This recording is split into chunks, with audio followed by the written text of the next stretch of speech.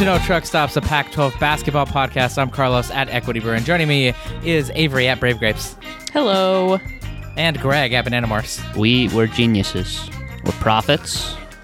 Stream No Truck Stops, and you will never pick a game wrong. What are you talking about? What are we? Oh, you're talking about the Washington State game. Yeah. Okay. Yeah, we did talk about that one as an interesting game. We did pick Utah over Oregon, and looking back on that, I'm not sure why we did that. Yeah, not great, not great. We'll get into that. We've got a lot of Pac-12 basketball. Finally, we're in conference season. We were just talking about how, like, oh my God, thank God for Pac-12 play. I can't believe we finally did it. It's just so much easier to consume basketball when it's like all the games happen on Thursday. We get off on Friday, and all the games happen on Saturday, and then you got a random-ass shitty game on Sunday. That just feels so much nicer. Greg, you were saying that it's like you don't miss anything. Yeah, like when I write the recap for this week, normally when I write those, there's like a game that I completely forgot about, and I'm like surprised to see it on the scoreboard. But this time, as I'm writing the recap, I'm like, oh, yeah, I remember all of these games. No surprises here. This is great. Don't have to keep up with a bunch of truck stop players either. And no, I don't know who the fuck that guy is, but he looked pretty good. I don't know. No, it's all good. We're in Pac-12 basketball season now. It's great. Anyway, we'll talk about everything that went down in the Pac-12 this weekend, including some zombie-ass performances from some Pac-12 teams that we thought were dead. We'll talk about some early thinking on Pac-12 Player and Coach Awards, maybe. We've also got a great interview with Andrew Crowley of the Run and Hoops podcast. That will get added a little bit later at the end of this episode. But first, a programming note. This Thursday on our Patreon, NoTruckStops.com, Matt and Reed are doing some postmortems of every single Pac-12 football team. They'll go week by week and team by team. They're starting with Colorado on Thursday, January 12th, and then they're going to go every Thursday until they're done. Those are dropping every week. I've also started doing a little series just kind of on a whim called Walk and Talks, where I go on a walk and talk about something Pac-12 related. I don't know, whatever's on my mind. I was like, yeah, why not? I enjoy going on walks, and I like talking about Pac-12, so whatever. I'll just talk to myself as if I'm on the phone, but like in a very podcast voice. I dropped one of those last week about UCLA's football season and why I thought UW was the best football team in the Pac-12 in 2022. So go check all that out if you're thirsting for football content. Also, Greg, Avery, we are just a podcast standing in front of its listeners, asking them to give us 5 stars on Apple Podcasts and Spotify. We got a new review on Apple Podcasts. It reads, Big Ten better, from Francois de Leaf Suck. The Leafs do suck. I think I'm a big fan of Francois here. They say, quote, soft, except for Carlos in 2024. Based. Eat shit, Grapes. Eat shit, Greg. Anyway, please leave us a 5-star review on Apple Podcasts and Spotify. All right, enough horsing around. Let's just get right into it. We had a lot of fun basketball go on in the Pac-12. So let's get to a recap of all that went down in the league this weekend. Greg, how about you take us away? So Utah won a comfortable game over Oregon State and then lost to Oregon in the exact same way they've been losing to Oregon for the last 10 years. UCLA won a very close one over USC, with Jalen Clark once again being the best player on the floor. ASU beat Wazoo in a game where they held them at arm's length for most of it. Colorado beat the shit out of the Oregon schools because, as Don McLean likes to say, before and after every commercial break of every Pac-12 game that he calls, whether Colorado is affiliated with it in any way, Tad Boyle always wins after bad losses. So good job, Colorado. Cal murdered Stanford, proving that nothing makes sense and God isn't real. Finally, and most notably, Washington State blew out Arizona at the McHale Center, giving Tommy Lloyd his first home loss as a head coach. Oh boy, a lot to get into here. Let's start with probably the most consequential game of the weekend. I know Matt Hubertson, who just logged onto our Discord. Hi, Matt Hubertson. He has many thoughts, I'm sure, about Wazoo, Arizona. 100% This man watched that basketball game. Let's start with that one. Wazoo stunned the West Coast and beat Arizona in the McHale Center 74-61. As Greg alluded to, the Cougs snapped Arizona's 28-game home win streak, and they handed Arizona its second conference loss of the season. So much happened in this game. So, Avery, we can start with you. What stuck out to you from this game, and did you get to watch much of it? I just wanted to say that I believed where others doubted in this Washington State program. They have faced so many injuries and bullshit, and so their record's been like a lot worse than their team actually is, and it's been kind of just frustrating. But I believed in Mohamed Gay, and he prevailed. He had a great game. He was very fun to watch. I think something that stood out to me is how bad Kirk Ariza has been. Yeah. Not even just in this game. Like, for the last, 4 or 5 games, I feel like he's just been ass and nowhere. And we talked about this at the beginning of the season. Like, in the absence of the players that they lost, they still have a lot of talented guys on the team, but they still have to use Kirk Ariza to make things happen. And I didn't think that is a good solution to anything because, as I've said before, Kirk Ariza is like the most hot and cold player in this conference. And when he's bad, he's bad. And I definitely think that showed in this game. So, yeah, I think it's a very impressive win for Washington State. Not only like beating Arizona, but beating them in the McKale Center. That's not an easy thing to do. That place is like a very hard environment to play in. So I am a Kyle Smith believer. I have never doubted in the Cougs. Kirk Ariza, 10 points off 3 for 13 shooting, 3 rebounds, and just 3 assists to go along with 2 turnovers. Brutal game from him. Greg, what stuck out to you about this game? Did you get to watch much of it yourself? Yes, I did not watch the whole thing, but I did get to go back and see most of what I missed. And the thing that stuck out to me the most in this one was just how it's becoming clear that you can expose Arizona defensively, and Washington State gave everyone a very good blueprint on how to do it. You put Tubelis and Ballo in space, and they can't hang. They got embarrassed, I think, defensively by Washington State in this game. This was not one of those games where like it felt like much in the same way. I guess they won in different ways, but in the same way the Utah game did not feel super fluky because Utah did some things that were actually sustainable when defending Arizona.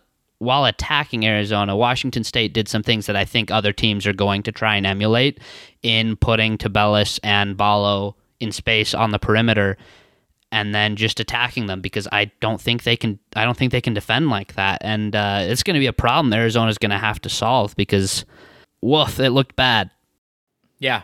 Defensively, no answers for Mohamed Gay. And Mohamed Gay is like you brought up the Utah loss, and it was very similar in that they could stick Brandon Carlson out there from not just like 10, 15 feet out, but all the way to the 3-point line. And they forced Umar Ballo or Julius Tubelis to just get out of the interior. Could not defend anything at the rim as much as they'd like to. Same thing for Mohamed Gay. Now, I think Kyle Smith underutilizes Mohamed Gay a little bit just because like most of Mohamed Gay's shots are like jumpers, which is crazy for a dude who's 7 foot tall and has that kind of size and athleticism. So a lot of Mohamed Gay's action gets at like, kind of at like at the high post or, on a he's saving the playbook.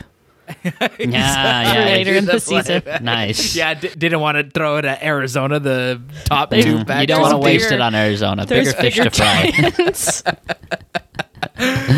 Yeah, maybe. I don't know. It was bizarre, but they're saving it for Cal. Yeah. Mohamed Gay cooked anyway. He had 24 points off 9 for 19 shooting. He had how many rebounds? He had 14 rebounds, 3 assists, felt like a 1 lot, block, yeah. 2 steals. He padded the stat line. Was awesome offensively when he got stuff going.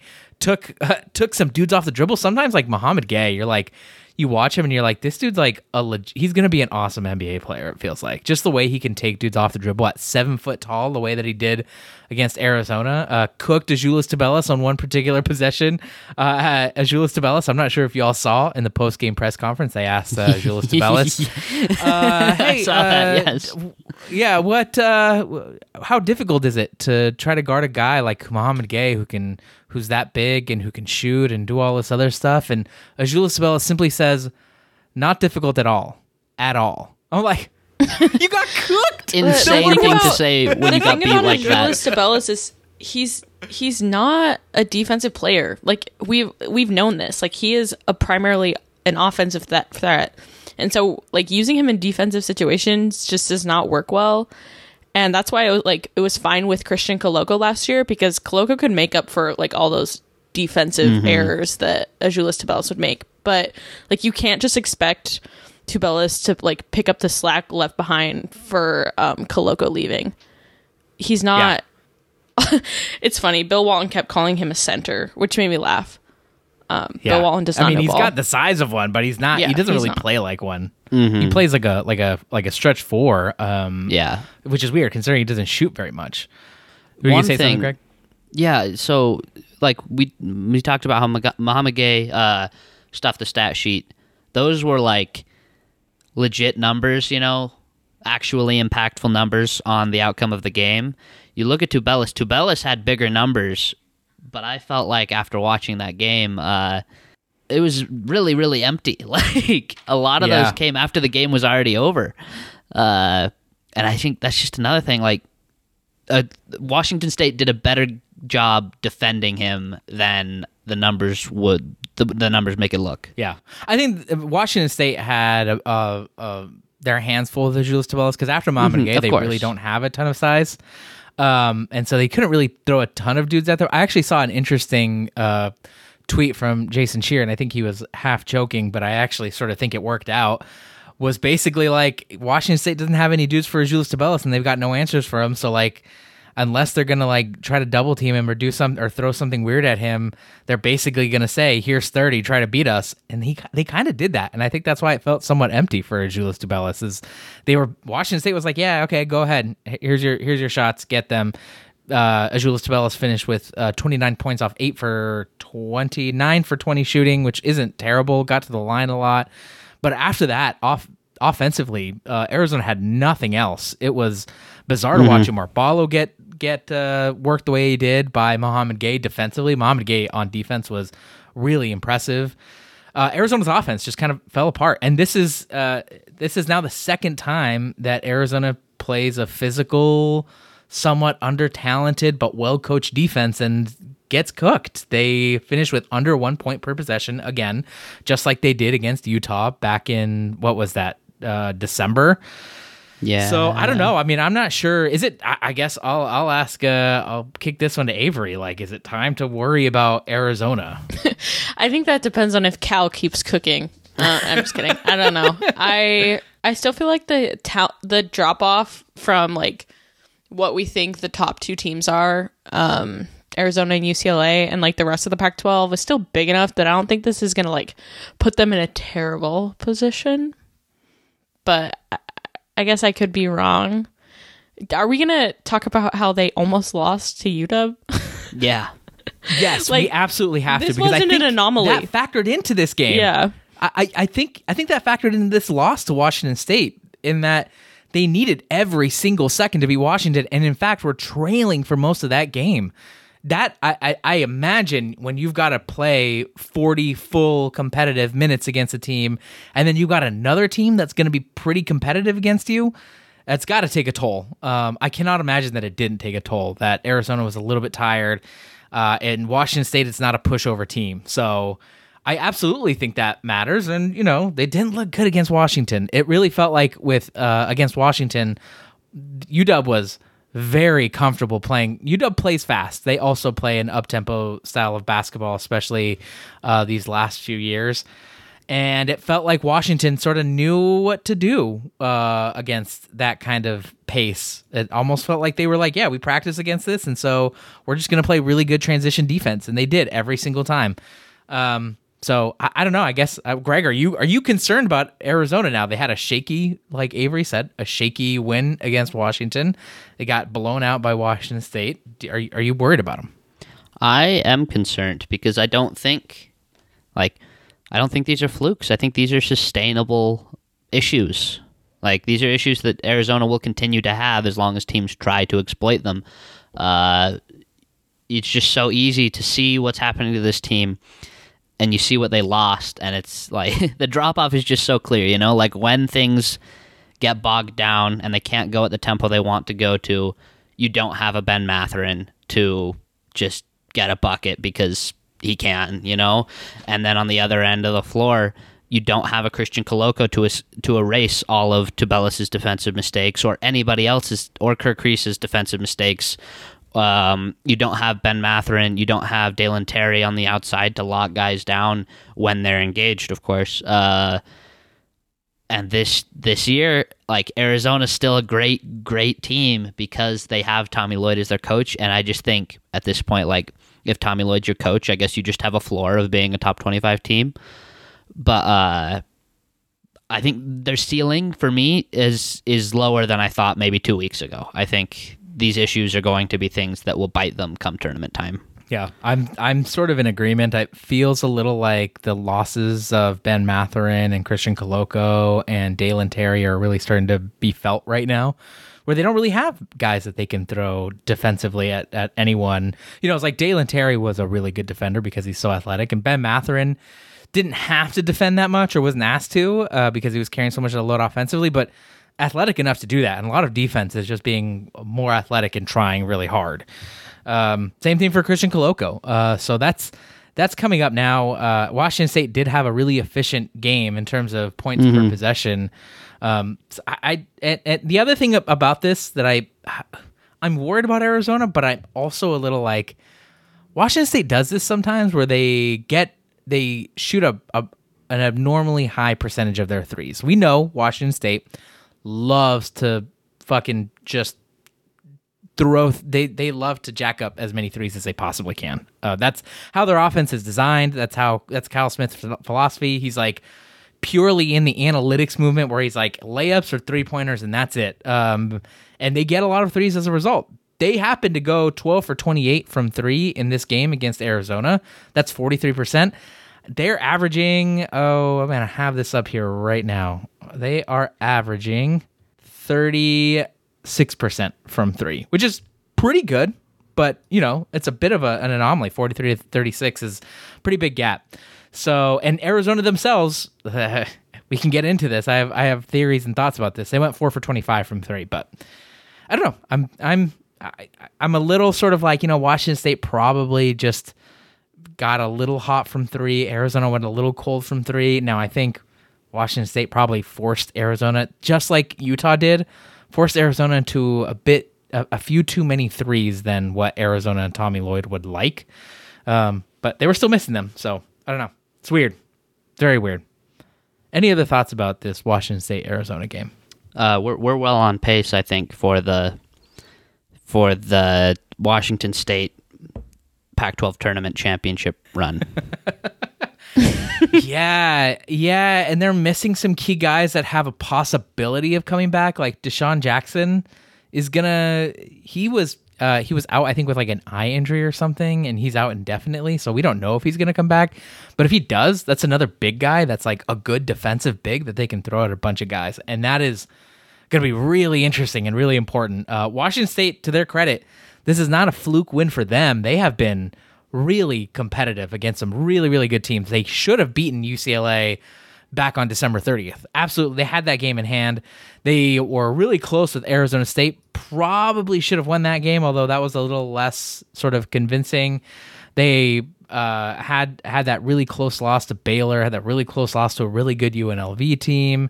We lost to Utah in overtime. Like, they're playing really tough. They're a few points and a few bounces the ball away from flipping the record. They're 7-10 right now. They could be 10-7. They could be frankly 11-6, which would not be bad position given the schedule that they have. So anyway, going to be interesting to track them because they're going to be a pain in the ass. It sucks that they looked so bad in non-con and are starting to pick it up in Pac-12 play. These goddamn teams. I'm so sick of when they do this shit. All right, let's move on. Another consequential matchup that almost led to another Pac-12 power falling. UCLA escaped Pauley Pavilion with a win over USC, 60-58. UCLA actually led this game at the half, 44-26. It really looked like they had the game in hand, but USC tightened up the screws defensively. To open the half, they held UCLA to just 6 points in that first 10 minutes of the second half. Eventually, USC ended up climbing the mountain to take a 2-point lead with about 32 seconds left. But some heroics and a clutch three-pointer from Jalen Clark put UCLA ahead for good, becoming the last remaining Pac-12 team with an unbeaten record in conference play. And meanwhile, USC dropped to 11-5 on the season and 3-2 in conference play. This was a bizarre game to watch. Got really close at the end. Greg, did you catch this game, and what did you think of it? It hurt to watch. Okay. It hurt to watch with just how offensively inept UCLA looked, USC just shut them down for most of that game. And, I'm still sort of in shock that a team that I thought looked so bad offensively managed to win that game. It's a shame for USC's sake that they shot so poorly. 3 of 16 from 3 in that one. You're not going to win any games when you shoot like that. And to lose a game by 2 points when 1-3 was the difference. I feel bad for USC because I do think that was a very impressive game from them. Avery, did you get to watch much of this game, and what did you think of it? I did watch the first half, and then I stopped watching because I figured it would be a boring game, and I played Breath of the Wild. I have been playing Breath of the Wild like crazy this week, and I didn't realize it was happening because I was playing Breath of the Wild until I checked my phone with 15 seconds left in the game or something, and I was like, oh, I have missed a lot. So unfortunately, I need to be better about that. But from what I saw in the first half, UCLA looked really great, and from what I heard about the second half is that it was not great. So that's really all I have to say. Hard-hitting analysis. Yeah, that's exactly how I would describe that.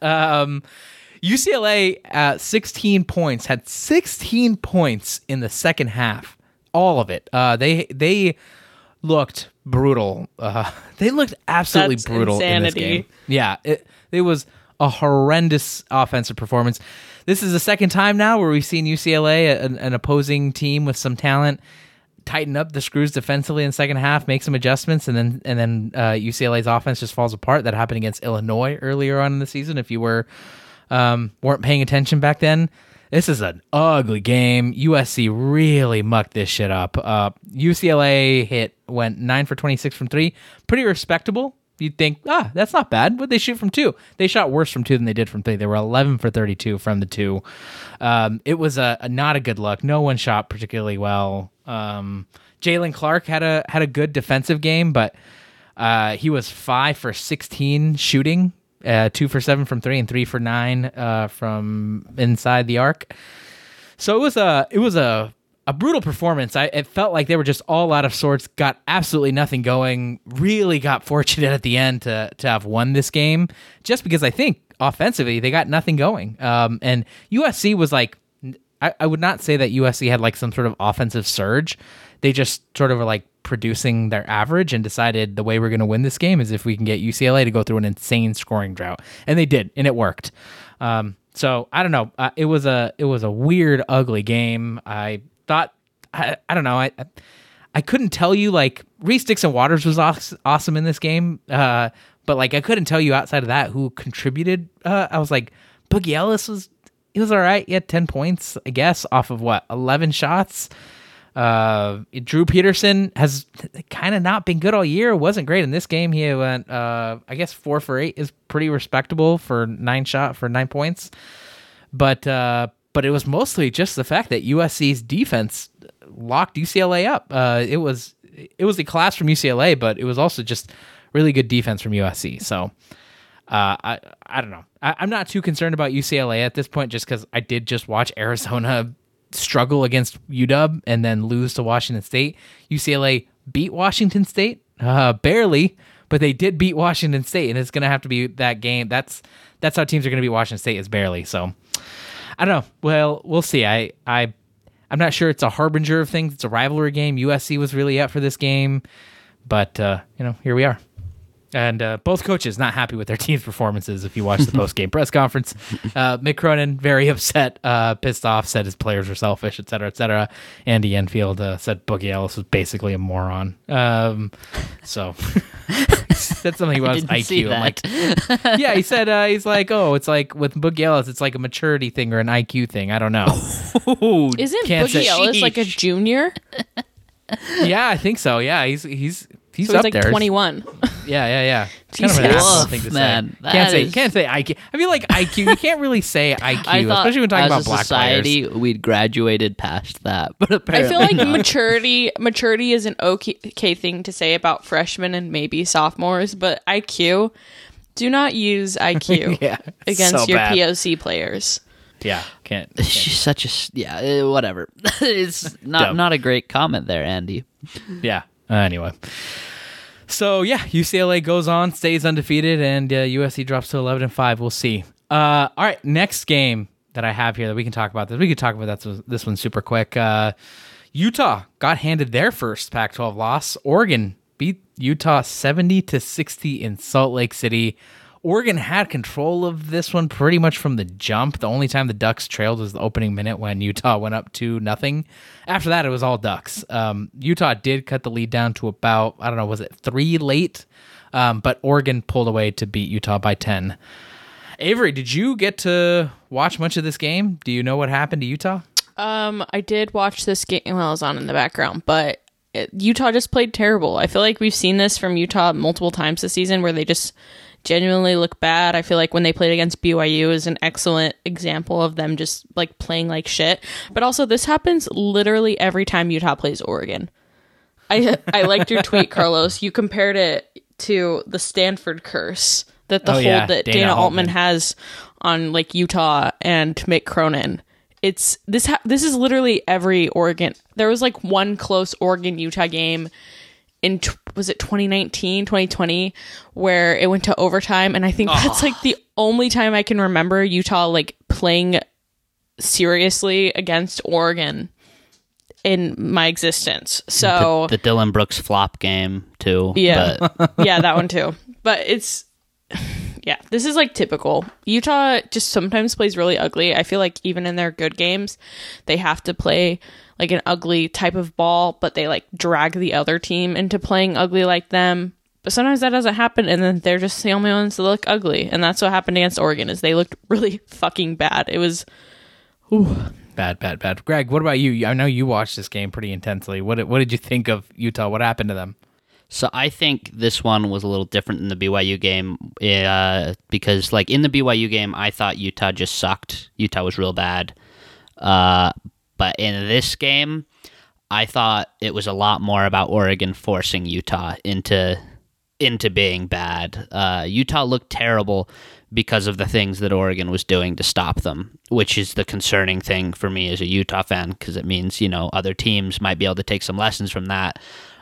Specifically in the way that Oregon was double teaming and sometimes even triple teaming Brandon Carlson. Utah had no answers. It was hard to watch. Oregon, every time Carlson got the ball in the post, immediately they would have at least one guy flying towards him. Just he could not do anything because he kept bringing the ball down, and it just wasn't working. He kept losing the ball. Double teaming Brandon Carlson is a cheat code against Utah because he refuses to not bring the ball down, and every time he brings the ball down, he loses it. Good point. Yeah.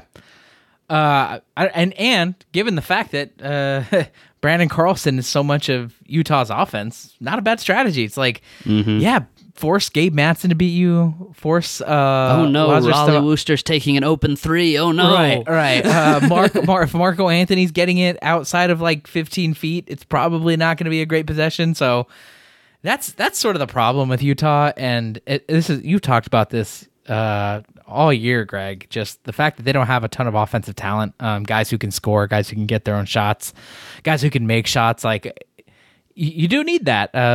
Obviously, you can rely on ball movement to a point, but defenses are going to be pretty good, ramped up in the Pac-12. You gotta be able to create some easy shots for yourself, and Utah struggles with that. They don't have guys who can beat other dudes off the dribble and get penetration and try to create some opportunities for other people. So it's kind of brutal. Anyway, any other thoughts about Utah? You feeling worried about them? We've been talking them up all year. They come in, they lay a stinker against Oregon, but they did beat Oregon State. They beat them by 19. Yes, they struggled with them for the first half of that or so. Eventually, they ended up pulling it away. But Are you worried about Utah? You feel like this is gonna start the start of a slide, or is this just an Oregon thing? I've been worried about Utah. I think this is a thing that Oregon forced them to do, but I don't think it was a hard thing for Oregon to do. I guess like N'Faly Dante and Khalil Ware are gonna like be better than most bigs in the conference. But you don't have to be bigs to double Branden Carlson, because if he's going to bring the ball down, you don't have to be 7 feet tall to trouble him. Will Richardson at one point just stole it from him, and Will Richardson's not that big. So I think this is definitely very concerning for Utah. I think they have more losses like this in their future. Here's the thing about I'll say is that Oregon is, I don't know, one of the 4 most talented teams they'll play in the Pac-12. They do have some talent. Like I know that Oregon is like not a good team, but they are 66th in KenPom despite all of the issues that they've had this season, despite all the injuries, despite all the bad losses, despite the fact that they're 9-7. They're actually, sorry, I'm looking at this, 58th in KenPom. This is like, maybe it's a talented team. I don't think Oregon is look, Will Richardson, one of the 7 best players in the Pac-12. He's even having a pretty good year himself. And N'Faly Dante, a really good player. He would start at almost every Pac-12 school. Quincy Guerrier, another player. Khalil Ware, like they've got a ton of size, a ton of talent, and some of those guys are barely starting to. They themselves are injured. So I feel like, I don't know. I want to panic about Utah, but Oregon is it's a talented team. They have Utah's number. It's just one of those things that I guess. We'll see. They got to play. Utah might be having a tough stretch here. They've got to play UCLA and USC in Los Angeles next week. Then they follow it up with a game against Washington State. It's at least in Salt Lake City. Then it softens up a little bit. They'll get Washington at home. They'll get Oregon State in Corvallis. They'll got to play Oregon again. Stanford, Cal, Colorado. They'll get a nice middle of the conference play to pad their stats. But I sort of feel like, stay competitive against UCLA. They absolutely have a chance to beat a pretty poorly coached USC team. I'm not ready to panic yet, but I could see why you would. I feel of the things that talked just about genuinely have a talent issue, and that's very apparent. And it's probably like the root of most of their problems. I completely agree. Until Utah has a scorer, like a guy who can. Or just even a creator who isn't Branden Carlson, like somebody on the perimeter, it's just going to be very, very hard for them. The defense is fantastic. That's sustainable. I'm not worried about that getting worse through Pac-12 play. I think it's just legitimately great. But the offense is just, it's rough. And it feels like every time Lazar Stefanovic makes a shot, it's like a blessing. It doesn't feel like it's supposed to be happening. Every time Raleigh Worcester makes a shot, it doesn't feel like it's supposed to be happening. Marco Anthony can't be the best scorer. I guess I should say the best non-big scorer on a good college basketball team. Lots of things to figure out, but again, putting into perspective, they're one win above their win total from last year and 1 win above their conference win total from last year still. Absolutely a successful season. Plenty of basketball to play. They are going to get at least minimum 5 more wins to add to that. They have a real shot at 20 on the season, so we'll see. It's gonna be interesting. All right, that's those are the 3 big games that I thought we could talk about. Let's go on to our next segment, Peak of the Pack. Every week we look across the league to find the teams that had the best week. So Greg, get us started. Who wins Peak of the Pack for you? I mean, there's only one answer. Cal. Well done. My goodness. They've gone from irredeemable, unlovable sewer monsters to redeemed, unlovable sewer monsters. Well, let's calm down a second. Hold on. I still hate them. In fact, I hate them more than I did before because of what they're doing to the Pac-12 and because I'm going to have to watch Cal games now. But you don't have to watch them. You're not what if they're good? We're not at that point yet. They're not good. But yeah, I mean, good for them beating Stanford by a lot. And like maybe we can give Stanford an honorable mention because this has got to get them closer to firing Jared Haas. All right, Matt's in the chat lurking, and he's itching to get in here for So hello, welcome to the basketball Hi. episode. What is this? What are you guys doing? We're talking basketball Why do you do that? because it's, We do it's that fun. here? If you're just gonna come on here and shit about Is that a basketball, part get of the our fuck podcast? out. I'm not. Thought we were doing an enjoyable bit here, sir. Yeah, I have a peek of the pack. Can I have a peek of the You pack? can have a peek of the pack. Hey, thank you. I really appreciate that. Listen, very simple to talk about this here. I think that we need to be very clear. Gonzaga's trash, y'all. Like, I know that There's nothing to do with yes, the it does, Pac-12. because I know that Tommy Lloyd did not have a good day yesterday, but it has never been more clear to me that Tommy Lloyd was unquestionably the sole architect of present-day Gonzaga basketball. And this man is going to make Arizona into a national title contender probably this season. Matt, I don't know if you heard. Nope.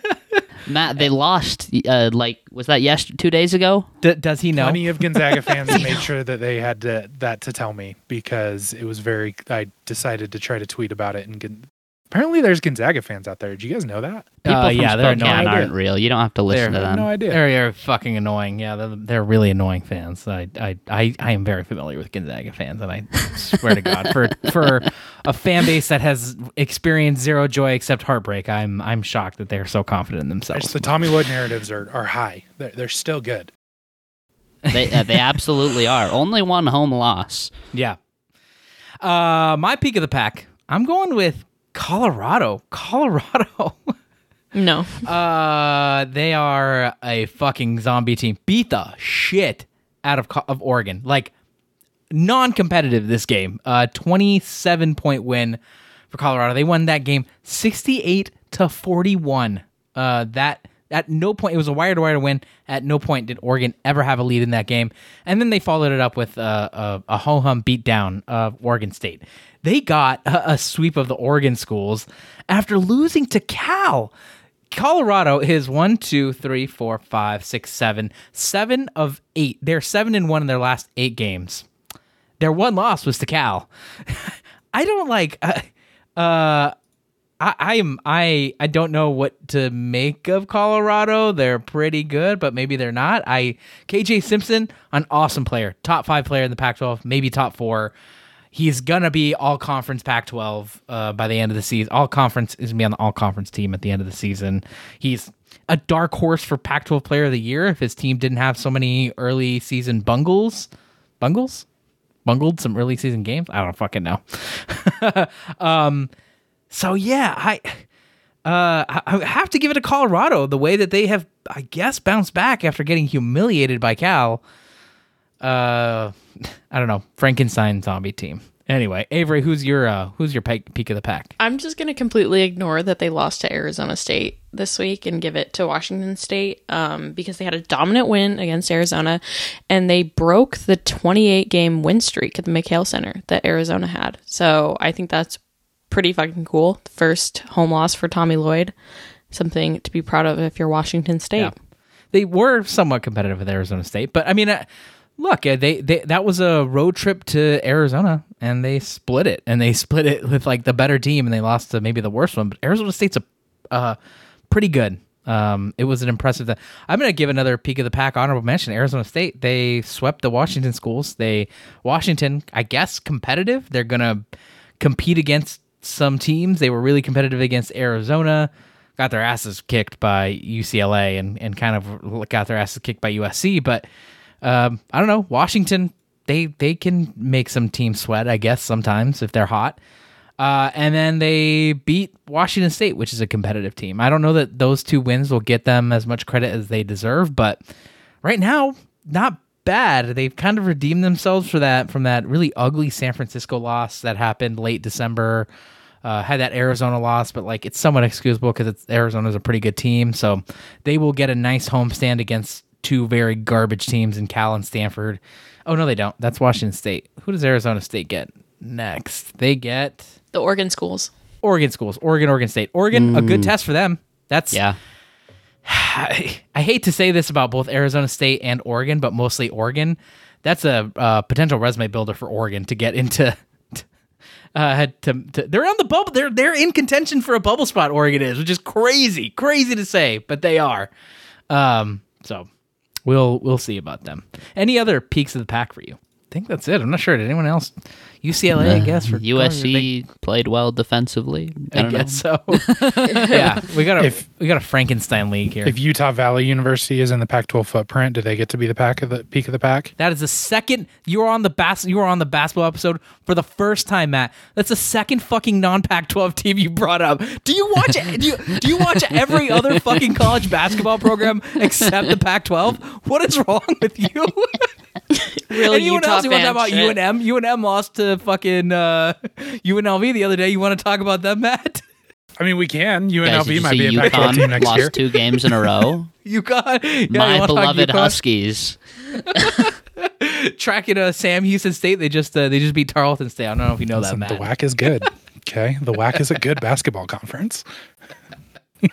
Jesus Christ. All right. Well, that's peak of the pack. Let's talk some shit. This is what we're best at. That's what Talk I was in just a little, doing. in a little segment that I call the humiliation hub. I don't know if you know this, Avery. I just Oh, came this up is with this new. name. Yeah, it came up with this name off the top of my head. I already know Avery's going to be like, humiliation hub is cringe. I don't know why we said it like that. I'm going to be like, well, why don't you decide then? I wasn't gonna say that. I don't. We can do. It sounds weird. It sounds It weird. does sound like weird. It does sound sounds weird. like a kink site, and I think we can do better. That's true, Greg. Hold on, say it I again. didn't I have might a be good- interested now. What's it called again? That's Sorry, what- you said humiliation kink? hub.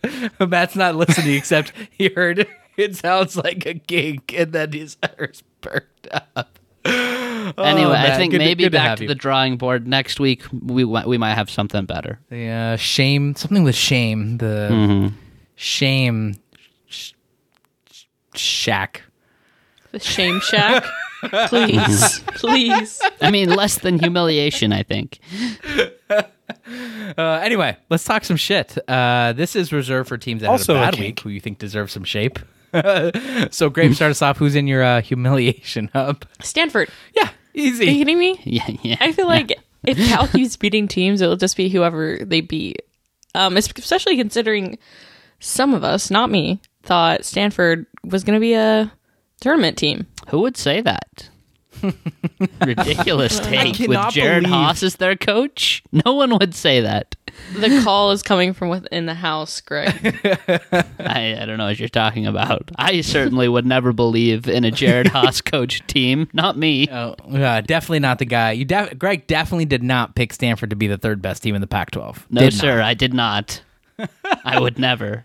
Oh, you weren't alone. Everyone thought Stanford was gonna be good. Not us. I mean, we were all like, except for Greg, we're sort of like, but Jared Haas sucks. Like, yeah, he's got a ton of continuity. He's got a ton of talent, but like, who cares? Like, he's a terrible coach. He is a terrible coach. Stanford got its ass kicked by Cal.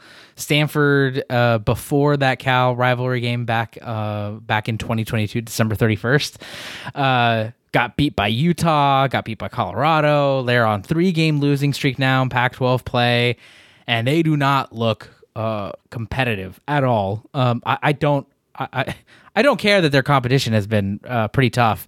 When you lose to Cal, you immediately sort of when you lose like that to Cal, you eliminate any sort of like argument that you just played a tough schedule. You've literally played the easiest team in all of the Power Six, all the AQ conferences. So garbage, absolutely garbage shit from Stanford. Any other teams that we ought to talk shit about? Teams that we think deserve some shame. Did we mention Arizona? Because Yeah, we talked about them at I mean, length, but got yeah, they're another one. blown out by Washington State and almost lost to Washington. I think they deserve to be mentioned here. Yeah, I agree. Oregon State, I guess. I don't really love shitting on Oregon State because I know they're rebuilding. The expectations for them were so low this year. They're at 7-9, which I think is better than what we expected them to be, but really non-competitive against Colorado, non-competitive against Utah, non-competitive against Oregon. So they're on a tough slide right now. Their next projected win. What do you think? What game do you think, if any, Oregon State is favored in? Have they played Cal already? They play Cal twice. So probably against Those- Cal. Yeah. just that one in Corvallis. They have a 58% shot per Ken Palm. That's their last remaining projected win per Ken Palm. So, Yeah, that would get them to 10 wins, maybe. Wait a second. Cal just matched last season's Oregon State win total. Oh my god! Oh dear God! You know what the worst part about this is? They are now 2-3 in conference play. They have 2 conference wins after fucking sandbagging for 2 months. They had 2 months to do literally Mark Fox anything. is a war criminal. What a fucking He needs to be dealt with swiftly. Oh my god, I hate this. It's like I'm over here trying to be like, yeah, we got 4 tournament teams. We're probably gonna get all of them are gonna have a loss to Cal, and they're all gonna fucking lose to Cal. Yeah, Cal beating Colorado is the one that hurt the most of all those. But God, fucking annoying Cal. They play hard. I will say that. Like, despite some of the best intentions of Mark Fox, Cal does play hard. They play hard for him. So there's that. I hope maybe that he's just a really nice guy. I have another addition for the humiliation hub. Dan Lanning's tattoo. Ooh. Okay, all right. Hang on. Are we gonna do that in the basketball episode? We're just gonna pivot to that I'm already? just foreshadowing. All right, we're gonna foreshadow. We'll have a deep dive analysis. That should have been on our programming teams. We have a deep dive analysis on Patreon of Dan Lanning's Real tattoo. sicko shit. Yeah. Don't say anything. This Don't is say anything. freak We got it. behavior. Save it. Save it. All right, that's it for our humiliation hub. Pac-12 Player of the Year, Coach of the Year. We're 55% through the season now. We haven't really had a serious conversation around Player of the Year and Coach of the Year. And I just want to do a quick pulse check on these 2 awards.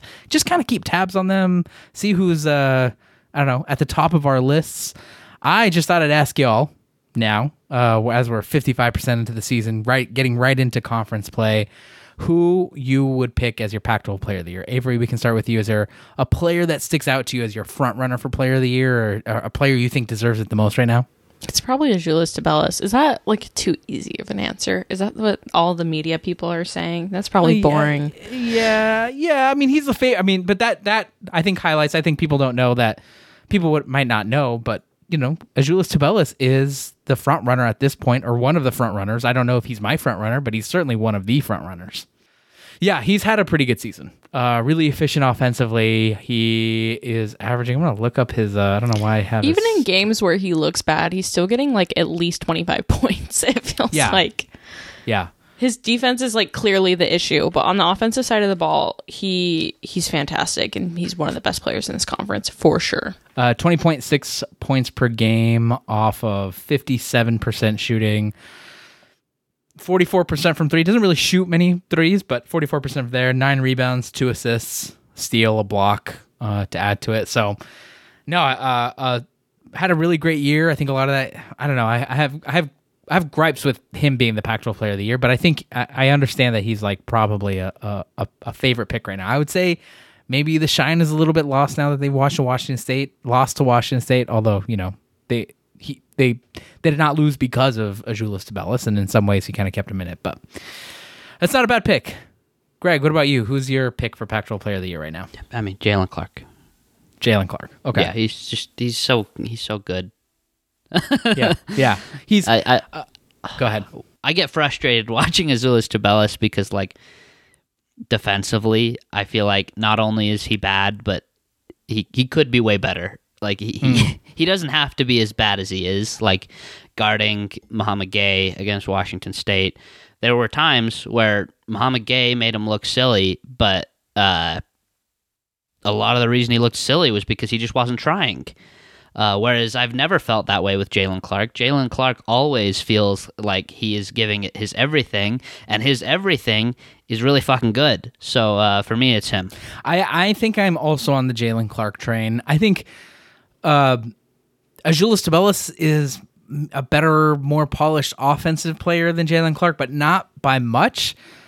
But Jalen Clark is the best defensive player in the Pac-12. He is so much better than Azuolas Tubelis is defensively. He is a defensive monster, is constantly in passing lanes, is constantly wrecking shit. He's constantly getting steals. He's all over the place defensively, and offensively, he's really stepped his game up.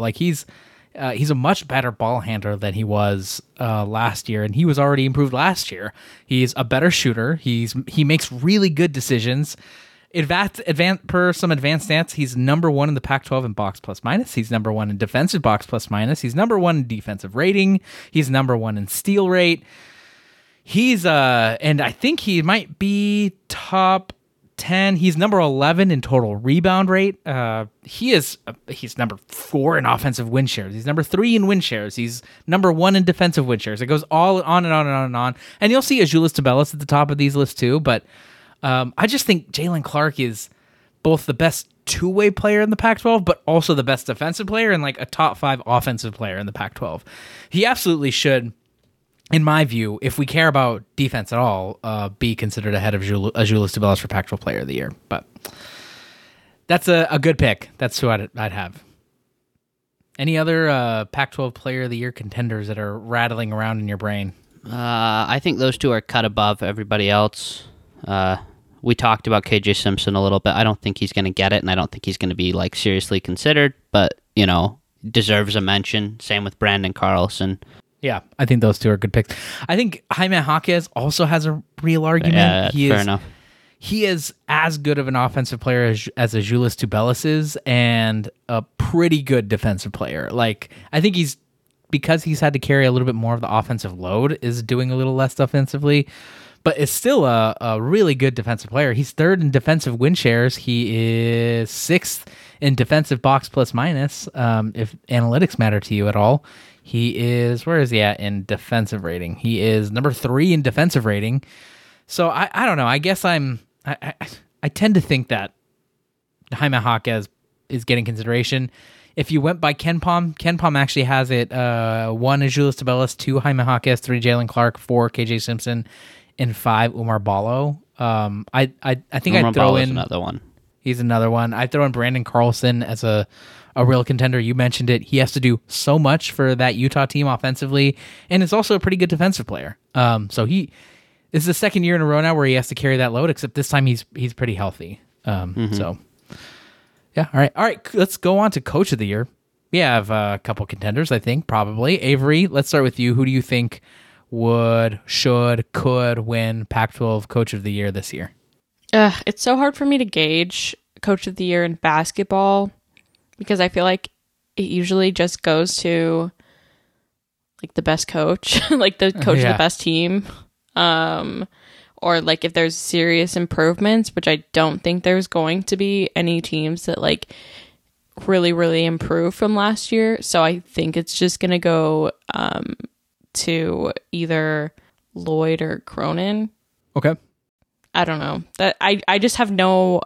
Who did it go to last year? It was Tommy Lloyd. It was Tommy Lloyd, oh, right? That's right. Well, Tommy Lloyd is a first-year coach. There was a turnaround factor there for him.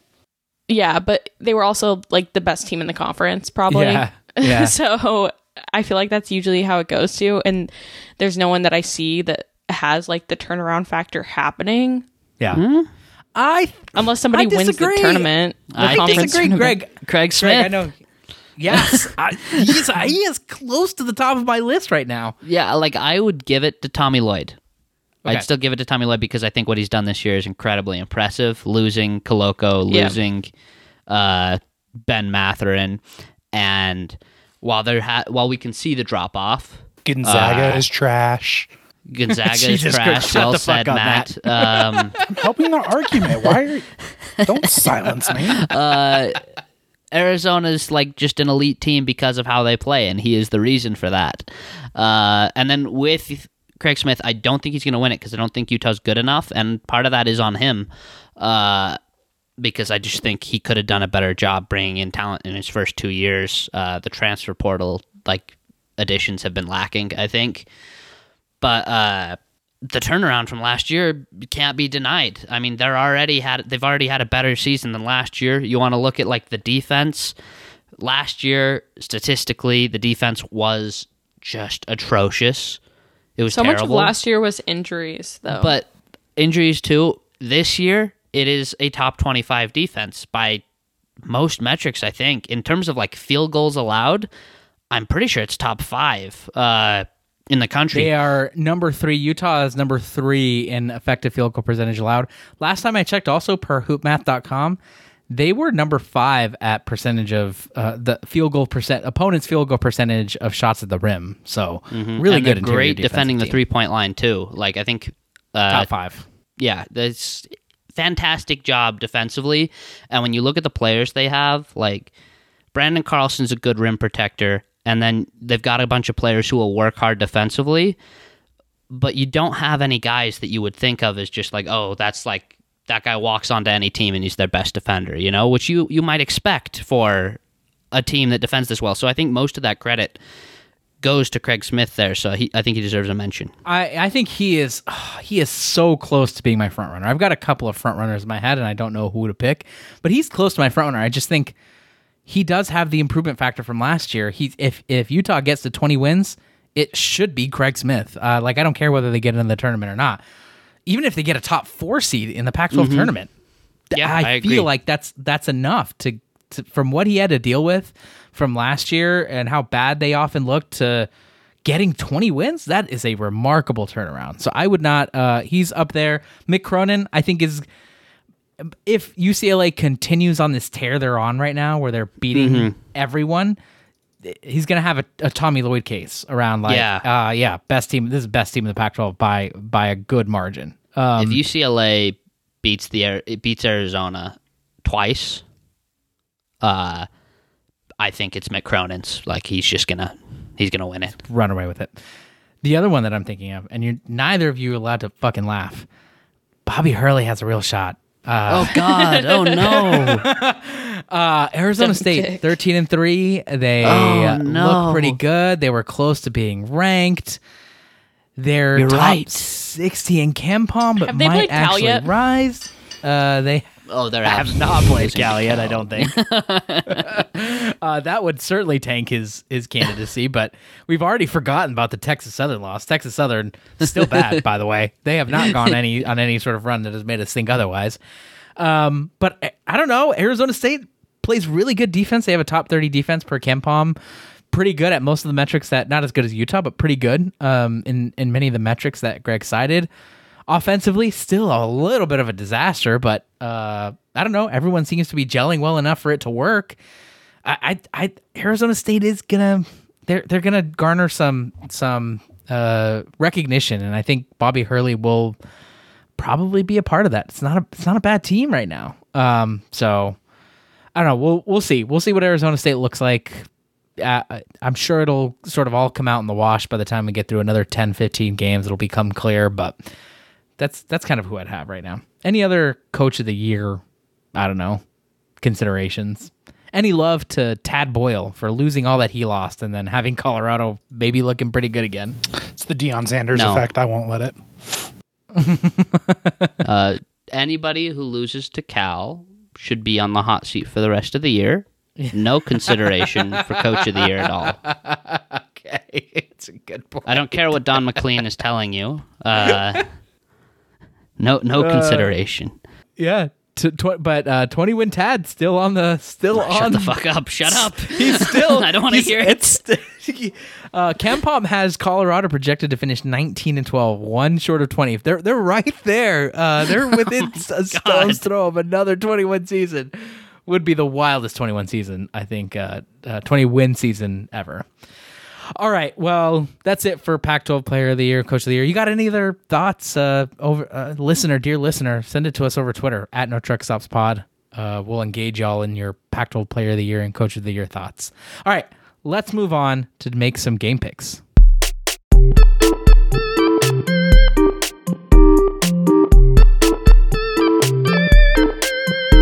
All right, how about an update, Greg, on Wooden's weekly winners? So, with our new podcasting schedule, I don't think we are finished yet for this week's farm. Oh, okay. I believe... I can't tell. I'm stupid reading the form. One of the teams still has to play. Okay. Two of the teams, actually. Anyway, Really? I'm a dumbass. The person who's leading is Bombino. That is the Bombino. name they have given. Washington and Arizona State already played, so it should be over now. Update it. Jesus, what's wrong with you? I'm sorry. Whatever. Arizona State won. They're winning. 8 out of 12. Okay. Good job, KG, right behind him because KG's a god. We know this. Jesus Christ. It's bad. Football and basketball sicko. My God. He can't miss. He never misses. My God. Jesus. Anyway, I'm not sure how that affects total points because I haven't gone in and populated the spreadsheet. That's on me. Normally, it's done before Tuesday, but next week it'll be better. Great. All right. Thank you, Greg, for showing up and planning to be better. Yeah, well, we'll see if I actually do. So let's find out. All right, loaded schedule this week. I've got six games for us, so let's try to be speedy about this one. Starting on Thursday, January 12th at 6 Pacific, Arizona State traveling to Eugene to play Oregon on FS1. The Ducks are favored in KenPom by 3. Greg, who wins, who covers? I think there are enough similarities in how Utah plays and how Arizona State plays. I'm gonna take Oregon to win and cover. I think it's a similar game, Okay. Even though they don't have the same curse that Utah does. Grapes?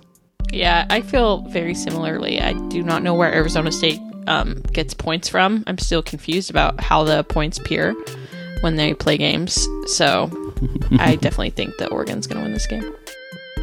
Great. All right. Also, Thursday, 6 Pacific, Colorado You're traveling not to picking LA. that game? Oh, yeah, I am picking that game. I'm picking Arizona State. Yes, I think you're right. There's some similarities between Arizona State and Utah. The issue is that Arizona State has dudes who can score by themselves. That's good. Frankie Collins, yeah. Frankie Collins, Devin Cambridge, Desmond Cambridge. I feeling weird about Arizona State right now. Maybe a little bit too much love. They're probably going to disappoint and completely wreck all that. Also, Thursday, 6 Pacific, Colorado traveling to LA to play USC on the Pac-12 networks. Trojans are 2-point favorites in KenPom. Avery, who wins, who covers? I think USC is going to win and cover in this game. Okay. Greg? This is tough. It's not in Boulder, so I'm also going to take USC, but I don't feel strongly Colorado could absolutely do it. If it was in Boulder, I would take Colorado. I'm taking Colorado. I think they are better coached than USC is. I think they have a slightly more balanced roster. I don't know. That's a tough one for me. I think Colorado does it. And if they do beat USC, we're going to have a lot of conversation around Colorado and their bubble candidacy. It's going to be very interesting this whole weekend. Okay, another Thursday night game, 8 Pacific. This one's on the Pac-12 networks also. Utah traveling to Westwood to play UCLA. The Bruins are 12-point favorites per KenPom. Greg, who wins, who covers? It's tough. I think that UCLA is just built to play in the mud that Utah wants to drag you into. Utah drags you into that mud, and then Jaime Hawkes just makes 3 straight elbow jumpers. Yeah. And then, Utah fails to get Brandon Carlson the ball effectively 3 possessions, and the game's over because Utah can't go on a run. So, yeah, I'll take UCLA to win and just barely cover. Great. So what about you? 12-point favorites per KenPom. Who wins, who covers? I think UCLA is going to win, but I don't think they cover. I think I'm in agreement with you. I kind of think Utah's covering 12 points. I don't know if they'll actually get that per Vegas, but I think this is going to be kind of a competitive game. It's going to be really interesting. I think Utah's going to have a moment where it's like, oh, okay, these dudes are for real. Like they can play. All right, Saturday, 12 Pacific. Colorado plays UCLA in Westwood on Fox. UCLA, again, 12-point favorites. Grapes, who wins, who covers? UCLA is going to win and cover. Okay. Greg? UCLA, yeah, I think wins and covers. I have less faith in them than I do Utah. I have less faith in Colorado than I do Utah, even if Colorado, I think, is a more talented team. Yeah, I think I'm about the same with y'all. I think I think Colorado is just they're a Frankenstein team. They can beat anyone, but not some of the better teams in the Pac-12 like that. So give me UCLA to win and cover 12 points if that's actually what it is per Vegas. Oh, okay. Also, that Saturday, 3 Pacific, Grapes is yawning, so we got to get out of here. I don't even know. Is there a time we can catch you where you're not yawning? No, I'm always sleepy. Saturday, 3 Pacific, Arizona, traveling to Eugene to play Oregon on ESPN2. Wildcats are 3-point favorites on Ken Palm. Greg, who wins, who covers? I see this game going two ways. Oregon wins a very close game where they just make life hell for Arizona, or Arizona absolutely just beats the shit out of them. And I can't decide which one's going to go. It's like trying to figure out if Kirk Reese is going to be good or bad this week. Yep, and I'm feeling bad vibes from Kirk Reese, so Me too. I'm going to take Oregon. I feel the same way. I don't think Kirk Reese is going to be good, and I feel like Arizona's still going to stay in their rut that they've been in. So are you both picking Oregon to win? Yeah. Yeah, why not? My goodness, I think I kind of agree. This is a bellwether game. This is If Oregon wins this. the most important game of the season for Arizona. If they lose this game, we are going to have many, many serious conversations about Arizona, their season, the direction of the season, its potential, its missed potential, all that shit. I kind of think Oregon does it. They're slowly regaining health, slowly regaining some coherence and cohesion. They're starting to look like they're going to put it together. And it's in Eugene. Yeah, give me Oregon. It's gonna be interesting. All right, last one, late night on our Saturday. This one's gonna be a lot of fun. USC hosts Utah at 7:30 Pacific on the Pac-12 networks. USC are 2-point favorites. Avery, who wins, who covers? I think Utah's going to win this game. Okay. I don't know why. But yeah, okay. Greg? I agree with Avery. I think, actually, I feel like I do have a reason for why, and that reason is Brandon Carlson. I think this game is going to be ugly because, we've seen both of these teams defend well and struggle to score, and I just have more faith in Brandon Carlson managing to find offense than I do in anyone on USC to do the same. So I'm going to take Utah to win and cover. Or, of course, if they win, they cover. Yeah. I think I agree with y'all. I think USC struggles when they've got to play well-coached teams, and I think Utah's a well-coached team. Now, Utah never seems to pull away early and never seems to beat the shit out of teams early. They always do it late. So if USC gets off to a fast start, might be some trouble for Utah. But I kind of think pressure's on USC here. I'm picking Utah to win this one. That was gonna be a fun game. I'm really interested in a lot of these games. We got a really interesting slate of Pac-12 games. All right, that's it. I think we're gonna learn a lot about the league by the next time we talk. Very glad we're in conference play now. Is there a game from this slate that y'all are most interested in watching this weekend? Ooh, I think Arizona, Oregon. Me That too. is very interesting. Yeah, I've got to say the same. Means a lot for both teams. I agree. Utah, UCLA is sneaky interesting to me. Mm-hmm. That's intriguing. Good test for Utah. Utah, Colorado is probably the best with UCLA and USC. Maybe Arizona State. I can't tell which of those is a harder weekend to have to deal with. But anyway, that's it. That's it for our show. If you're looking for football talk, we got that over at NoTruckStops.com. Including a deep dive episode into Dan Lanning's tattoo. But for now, enjoy basketball season. It's been very weird and fun so far. We look forward to covering the rest of it. Let's get out of here. That's Avery. That's Greg. I'm Carlos. That over there somewhere is Matt Hubertson. Thank you for listening. And remember, there are no truck stops here. Not even one. We have a special guest joining us to talk about Utah basketball. We've got Andrew Crowley from the Run and Hoops podcast. Andrew talks extensively about Utah basketball. There is a Utah basketball fanatic and follower and good analyst of everything Utah basketball. Thanks so much for joining me, Andrew. Carlos, thanks for having me on. I appreciate it. Yeah, so Utah is having kind of a resurgent season, I would say. At least that's the way we have talked about it on the No Truck Stops podcast.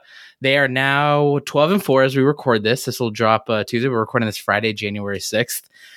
They have exceeded now, I think, their win total from last year. They have exceeded their conference win total from last year. And we are just wrapping up the first week of January. Lots of basketball still to play. We've got many theories, right? Injuries and development, but what's the biggest thing you think has resulted in this improved team from 2021, 2022. Yeah, I think Marco Anthony said it best in the postgame last night against Oregon State, and that is that guys are accepting their roles on the team this year.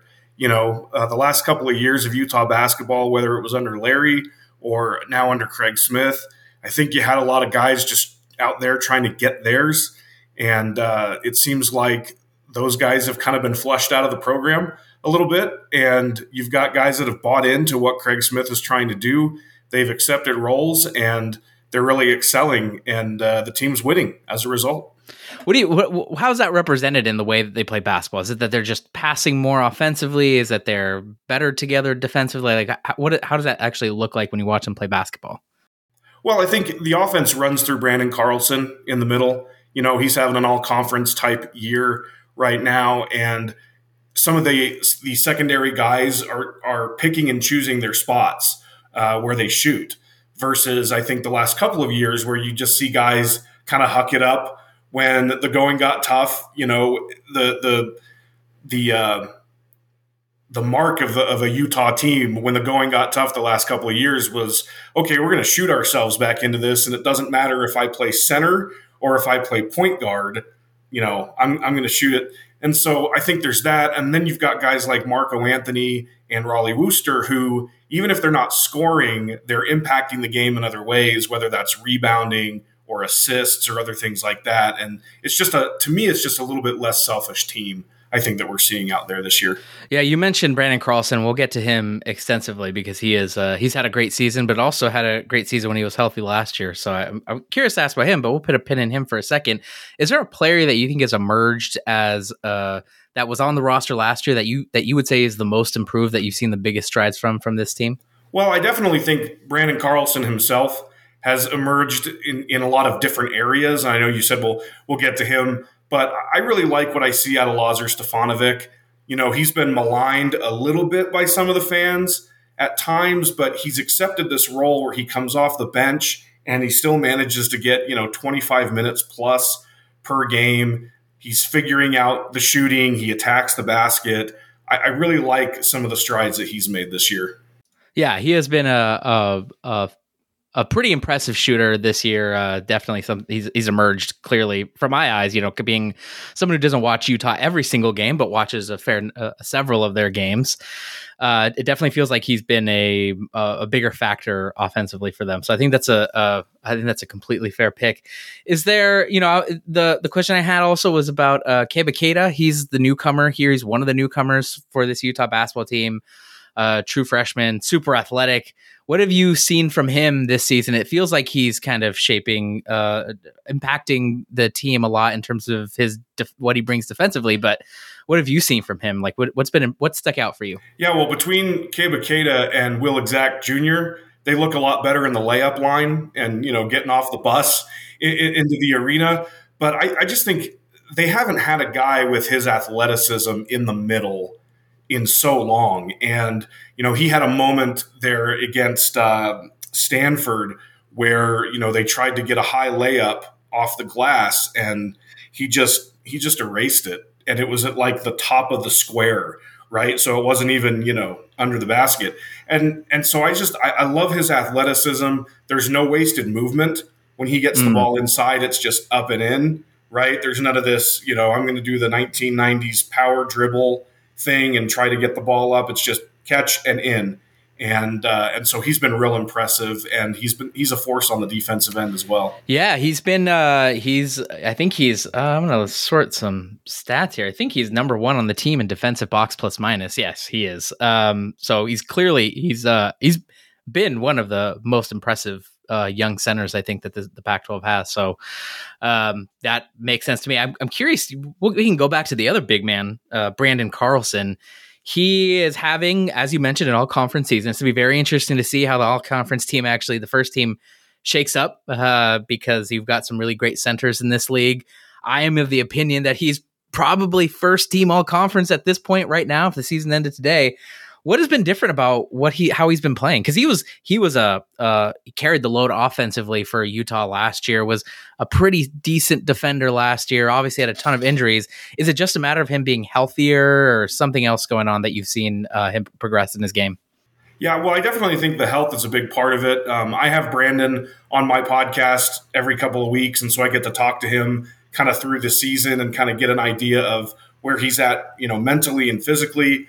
I think he's playing with a lot more confidence.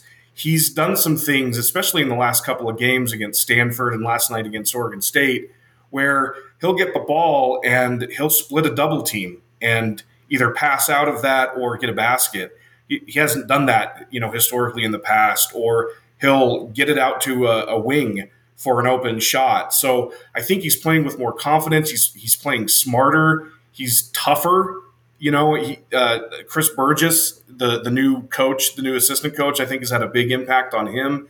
And honestly, I think going up against a guy like Keba Keita in practice has helped him prepare for some of these other more athletic centers in the league. Yeah, and it's clear that he is. It was hard for me to tell how much of him being better is just he doesn't have to deal with COVID and appendicitis and a leg injury, right? And how much of it was just true over season progression. But that point about Keba Keita is right. Keba Keita is a force offensively, and when you get to go against a guy like that, I mean, he's had a better season than UCLA's very highly touted 5-star freshman. Adem Bona at this point. And it's pretty good when you've got a guy who can sort of match that level of talent and production that you're going against. So I think that's a point well taken. Would you say Branden Carlson is the runaway MVP of this team? Like, is he the one who you would say is the one that Utah needs the most? Yeah, I would say so. I mean, from a production standpoint, when he isn't producing, they don't win. Right, like they had a game earlier this year against Mississippi State where Mississippi State got real physical with him and really, took him out of his game, out of his rhythm, and they lost that game. The offense scored 49 points or something like that, and so I definitely think he's kind of the engine that makes this thing go. Now, all that said, Raleigh Wooster is really a steady hand in the backcourt, and Marco Anthony is obviously just a steady hand. He almost to the point where he looks disinterested. He's so calm out there, right? It's interesting. And so, but yeah, I would definitely say that Brandon's the MVP of the team so far. Okay, I think that makes sense. And he's going to. I mean, would you have him on your first conference all Pac-12 ballot right now? Oh, for sure. Yeah. I mean, when you line him up against the other centers in the league, we talked about this a little bit on Twitter. Mohamed Gay is right there. I think N'Faly Dante for Oregon, who they're going up against each other on Saturday. That's going to be a good matchup. But yeah, I mean, I think he's right there in terms of obviously just the raw statistics, but the impact. Went head to head with Omar Ballo, played pretty well. Right, took him outside, made a bunch of threes on him. So I definitely think that he's right there in the discussion for first team. Yeah, I think he will at least end up on one of the all Pac-12 teams. It's going to be a really interesting conversation between him and Umar Ballo. And if you were to ask me, I think I might put Branden Carlson up there first. But let's talk a little bit about Utah basketball fans and how does the fan base feeling about it? I know it's been a kind of a pain point over the past several years around engagement around Utah basketball, especially since it's such a storied program. How have fans responded to Utah's improvement? Are they catching up yet? Do you think there's a bit of a lag time? Like, what do you think is the environment around fans and the energy around fans around this team? Yeah, I think fans are starting to pay attention. Okay. Fans are very much, and this is not unique to Utah, but fans are very much, what have you done for me lately? And when in the case of the Runnin' Utes, they haven't been to the tournament since the 2014-2015 season, or maybe 2015-2016. And so, it's been a couple of years. The rise of the football team, I think, has had a huge impact on that. And then, just not winning enough games has just really impacted, the way that fans look at this. I think they're starting to come around. I think the next big thing is the student engagement, right? Mm-hmm. Like, you've got an on-campus arena on campus in Salt Lake. you should be able to have 1,000 fans or 1,000 students stumble in there on a given Wednesday night for a basketball game. And so I think that's the next step is really, they get 8,000 out for the football games from the MUS, right? Yeah. They've got to be able to draw a couple thousand or, a couple hundred even for the basketball games here as the season goes on. Yeah. Talk a little bit about this. I've heard on Twitter, I think people kind of see it and don't know if they quite understand. I'm not sure if I quite understand it. The issue with like even for big games, like the seating at the Huntsman, I know that there's some issue with, I guess, ticket holders kind of hang on to those things and don't go to games. Like would you mind walking us through a little bit what that problem is? Yeah. So a couple of years ago, because of the attendance problems that they were having in basketball, what they decided to do was drop curtains down and curtain off the entire upper bowl, which then, gives you it's a nice little lower bowl setting, but you've got a lot of season ticket holders that have those tickets. And so the tickets are technically sold, but they're not necessarily using them. And so you turn on a Utah game and there's just red all over the place, empty seats. And, the immediate reaction is, oh, our fans suck, right? Like they're not coming out to the games. They're terrible. And then when you kind of, peel that back a little bit, it's, there aren't very many tickets available. Now there are some for sure, but there just aren't very many tickets available, versus what's not being used. Right. And so you've got an issue right now where season ticket holders have tickets and are not using them. Yeah. It was kind of a surprising thing to me because I'm like, sometimes I'll watch Utah. I was like, hey, this is a pretty big game going on here, especially this season. Utah's looking pretty good. They've had some really great moments and, sort of turn on the TV and I'm like, oh, what is going on here? And obviously some of the folks on Twitter have clued me into what was happening. And so it's a really good explanation. So I appreciate that. Sure. What do you, we've got we're halfway through the regular season. We've just started conference play. If you were to project out into the future right now, Joe Lunardi has Utah as one of the last four into the tournament, which is, I think a big step forward, a really rapid step forward at this point. Projecting out by the end of conference play, when they play Colorado, March 4th, 2023, where do you think Utah basketball will be? What do you think their season will have looked like? Well, I certainly think that they've got a legitimate shot at a 20-win season, and as such, they've got a legitimate shot at the tournament. The Arizona win that they had earlier in the year is going to stick to them all season long, right? Like that's going to be one where people are going to look at their resume and say, well, they've got some close losses, but they also beat, Arizona. I think their road trip next week to UCLA and USC is going to tell us a lot about where this team is. And so, I mean, as far as like a record goes, I mean, I do think that they've got a shot at 20 wins and, anywhere from that 3 to 5 range to finish in the standings, kind of just depending on how everything shakes out. The middle of the league is very, very soft right now. I mentioned I have some hot takes on Stanford. I mean, they've disappointed. Colorado is very Jekyll and Hyde. Oregon's disappointed. So the opportunity is there for, at a minimum, a top half of the league finish, if not a top 4 finish, which I think probably gets them on the doorstep of the NCAA tournament, depending on, who those remaining wins are against.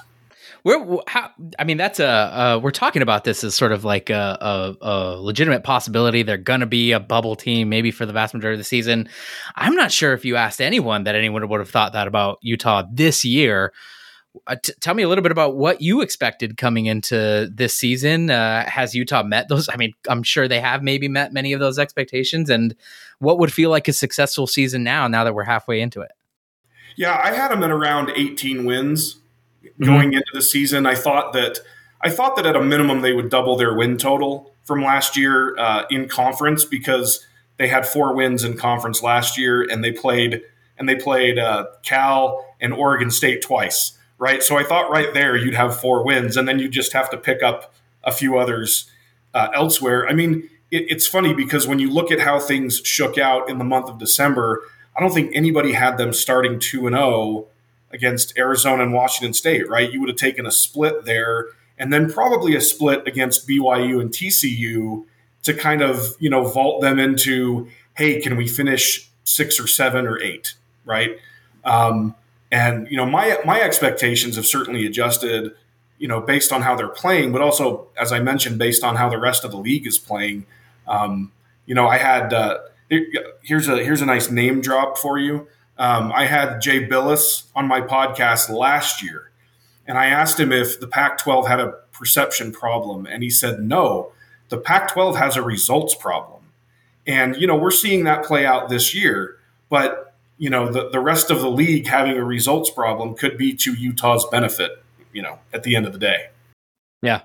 I think that sounds right. I mean, the middle of the Pac-12 is shockingly soft, a little weird, honestly, if we're being completely honest.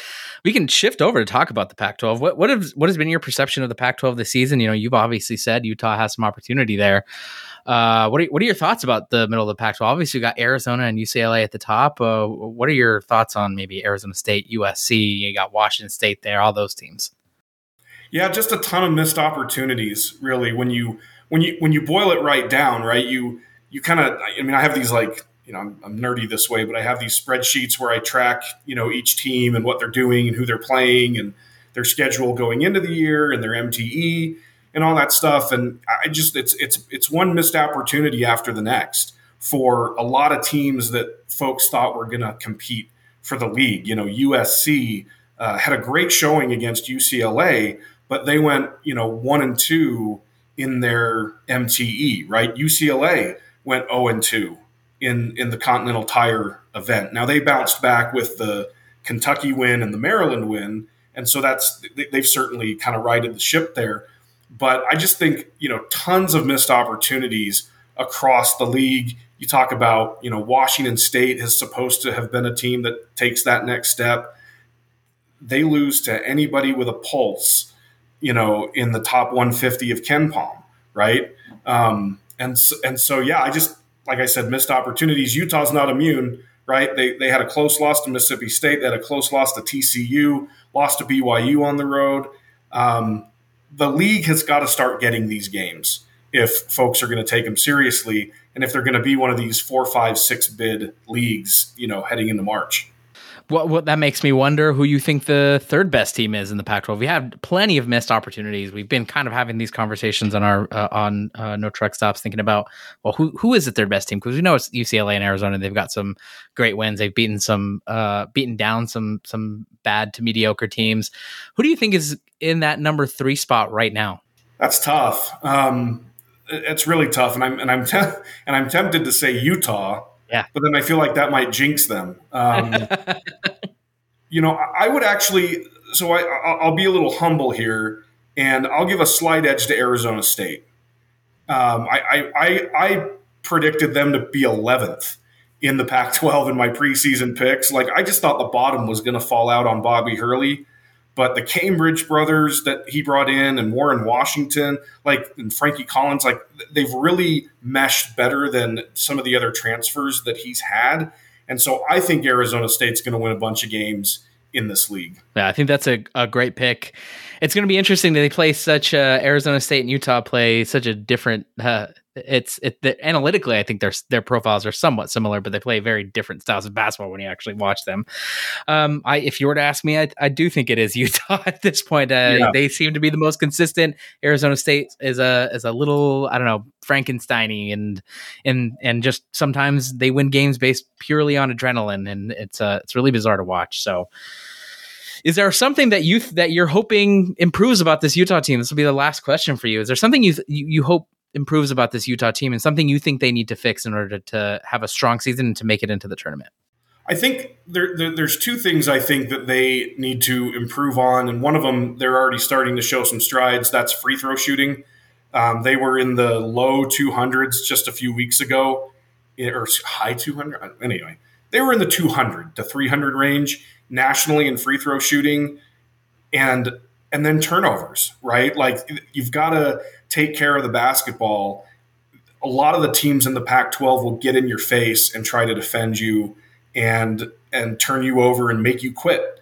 And historically, that's happened to the Utes when they've played teams like UCLA, Oregon, Arizona. They're not doing that as much this year. They're not turning it over, but they've still had moments where it just doesn't, like it's almost like they can't handle success, right? Because they've never been there before, if you will. And so they get out of what's working for them. They get out of their rhythm and they turn it over. TCU really forced them into some bad turnovers. And so that's one thing they've just got to value the basketball the rest of the season, I guess I would say. Yeah. That's they are 5th in the Pac-12 in turnover rate at this point, which is a big improvement, not bad. But actually just a shade above Arizona, I have them. So, but if they fix that, I think that would go a long way. I think there's plenty of room to grow there. Yep. That's all I had. Anything that you want to plug? I know you've got a Twitter account you want to plug. Anything you want to plug as we get you out of here? Yeah, so it's the Runnin' Hoops podcast. You can get that wherever you get a podcast. When you're done listening to No Truck Stops, just zip on over to @RunninHoops on Twitter. It's where you can follow me. You can get it wherever you get a podcast. Brandon Carlson comes on every 2 weeks or so. He'll be on next week to help preview this big matchup with UCLA coming up. And so just would love to have the listens and the downloads, that's for sure. Thanks so much, Andrew. I really appreciate all that you do over there at Runnin' Hoops, and hopefully we get a fun end to the season for Utah.